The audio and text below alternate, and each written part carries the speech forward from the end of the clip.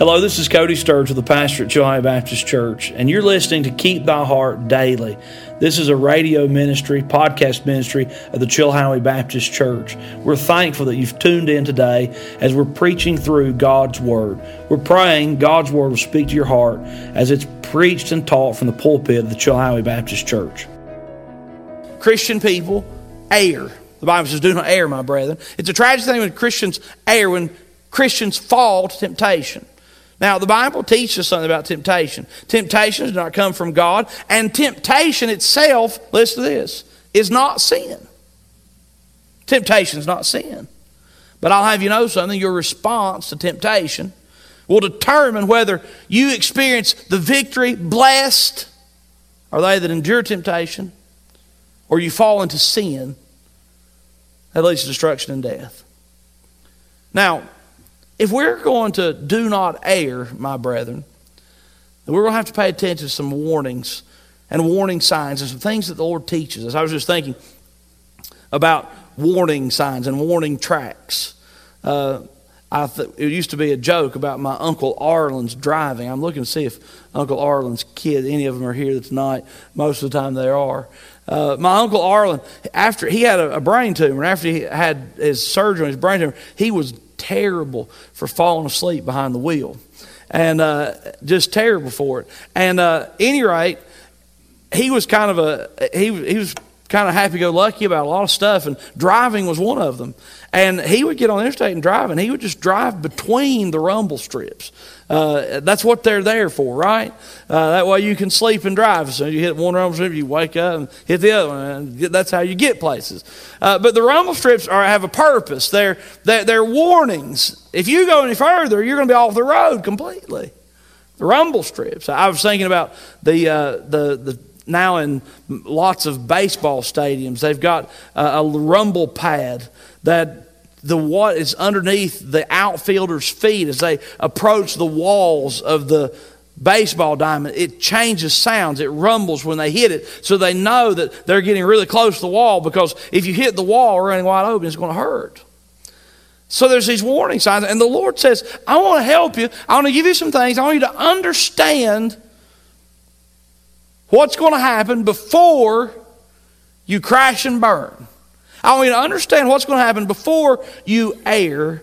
The message is, do not err, my brethren. If we're going to not err, my brethren, then we need to, number one, understand the matter of personal responsibility. We need to understand the matter of personal responsibility. So the Bible says here in verse 13, let no man say when he is tempted, I am tempted of God. For God cannot be tempted with evil, neither tempteth he any man. When we come to this passage of Scripture, the thing that the writer wants us to know is that you cannot blame God for temptation. Have you ever been around somebody that's bitter towards God and they blame God for the mess that they were in? You know, it's in our sin nature to want to blame people for our failures. And the Bible makes it very plain that you cannot blame God for temptation. God doesn't tempt us. Now, there's a difference between temptation and trials. Now, God allows trials. Most of the time, trials are self-inflicted.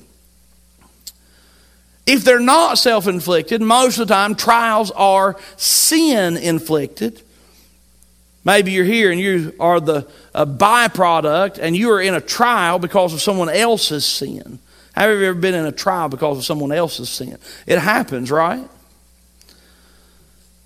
But trials are allowed by God. Temptations never come from God. But I want you to know something. The devil tempts us to sin. And God has an amazing ability to take everything the devil tries to do to ruin your life, to turn it around and make things better for you in the long run. But God doesn't tempt you. Now, what I want to bring to your attention, if you want to keep from hitting the wall, if you want to keep from messing up, if you want to keep from making the error and falling into sin in your Christian life, you're going to have to understand personal responsibility.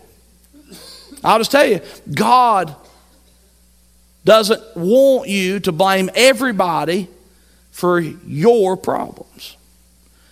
The first place that God wants all of us to look is right here.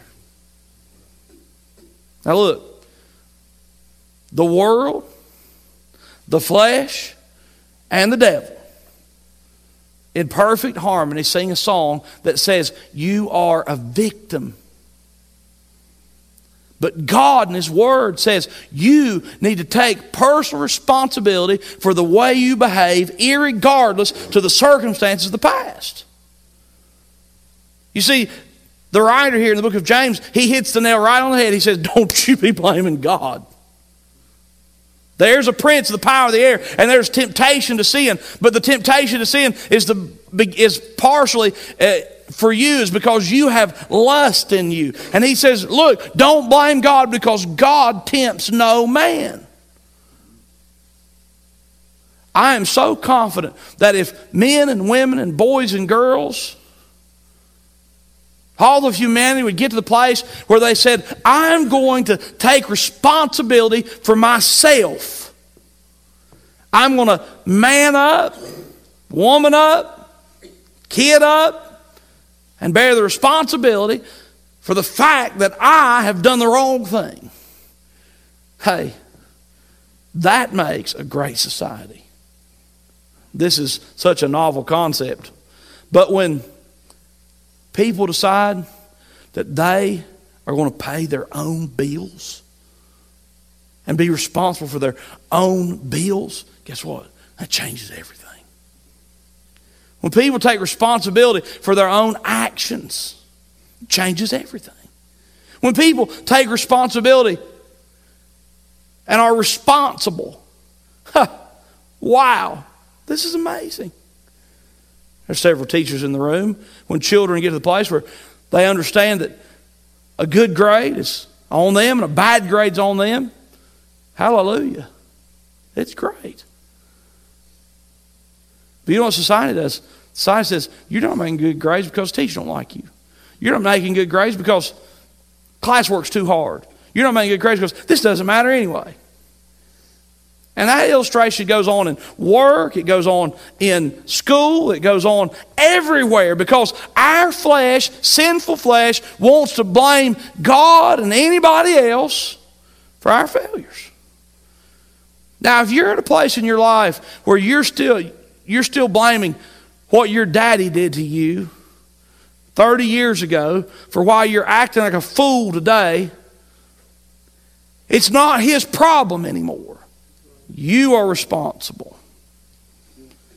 If you're in a situation where you're blaming what a teacher did to you any amount of time ago on the reason you're acting like a fool today, you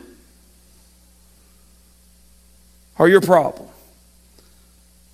And you blame God or you blame anybody else for your sinful behavior today, I want you to know something. If you haven't erred and fallen in sin, you are on the fast track to get there. Why? Because we need to understand personal responsibility. If we confess our sin, personal, mine, the Bible says, teaches us, if you say you have no sin, you make God a liar. You can't not take personal responsibility. We've got to own up to it. As a matter of fact, we all should get to the place where we own up to the fact that I need the Lord. I need the Lord to protect me. I need the Lord to forgive me. I need the Lord to guide me. I need the Lord. Instead of saying, God, you've caused this. You've caused this. I don't know. If you're going to keep from erring, the command is do not err, my brother. If you're going to keep from erring, you need to understand personal responsibility. Number two, if you're going to keep from erring, you need to understand when temptation becomes sin. I mentioned a little while ago that temptation itself is not sin. But the way we respond to temptation determines whether we have victory or we fall into sin. We need to understand when temptation becomes sin. There's a really interesting lesson here in verses 14 and 15. The Bible says, but every man is tempted. Who is above temptation? No one. You say, well, I'm not ever tempted to sin. You're tempted to be proud. You just fell into that trap. Every man is tempted. The Bible says every man is tempted when he is drawn away of his own lust. What are you drawn away? You're drawn away from the Lord. You're drawn away from enduring temptation. You're drawn away from pursuing the crown of life. You're drawn away from God and His Word. The Bible says every man is tempted when he is drawn away of his own lust. Now, temptation comes as a result of our own lust.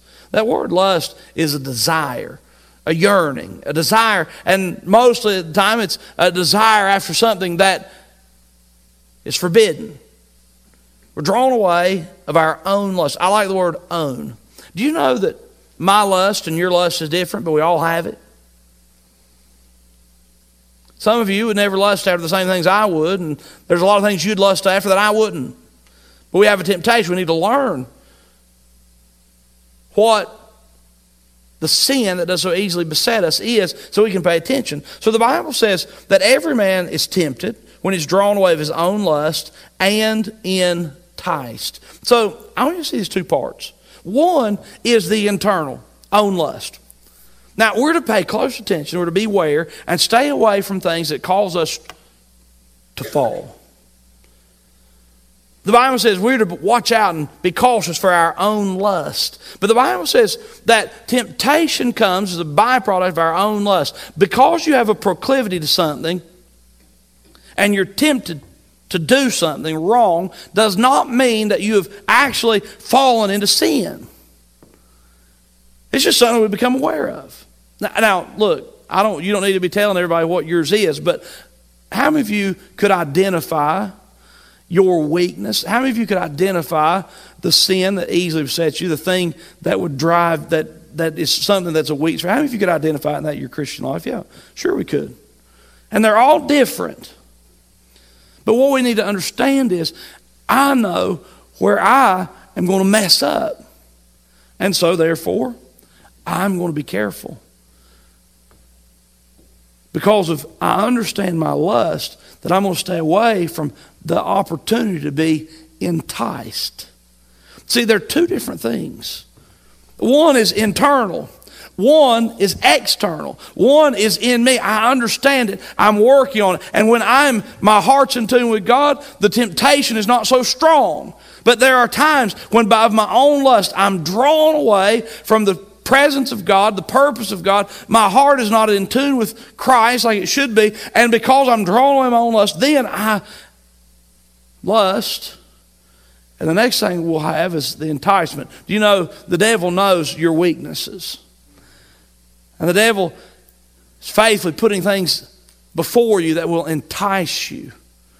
So you've got your own lust and then you've got enticement. So the Bible says here, I want you to understand that every man is tempted when he is drawn away of his own lust and enticed. And the Bible says, then when lust hath conceived, you know the word conceived? Think about the word conceived. When lust hath conceived, it bringeth forth sin. Here's what happens. Temptation and enticement meet, and they conceive, and there's sin. So, if I'm going to stay away from sin, if I'm going to keep from erring, the message is do not err, my brethren. I'm going to have to understand when temptation becomes sin. First of all, I need to be working, keeping my heart in tune, that I'm not drawn away. The Bible says that we can spend time in His Word, and there's the washing of our minds and our hearts with the Word of God. Thank you for listening today to Keep Thy Heart Daily. This is a ministry of faith of the Chilhowee Baptist Church. For more Bible preaching, visit us at chilhoweebaptistchurch.com or download our app wherever you get your apps, Chilhowee Baptist Church. God bless you. I hope you have a wonderful day.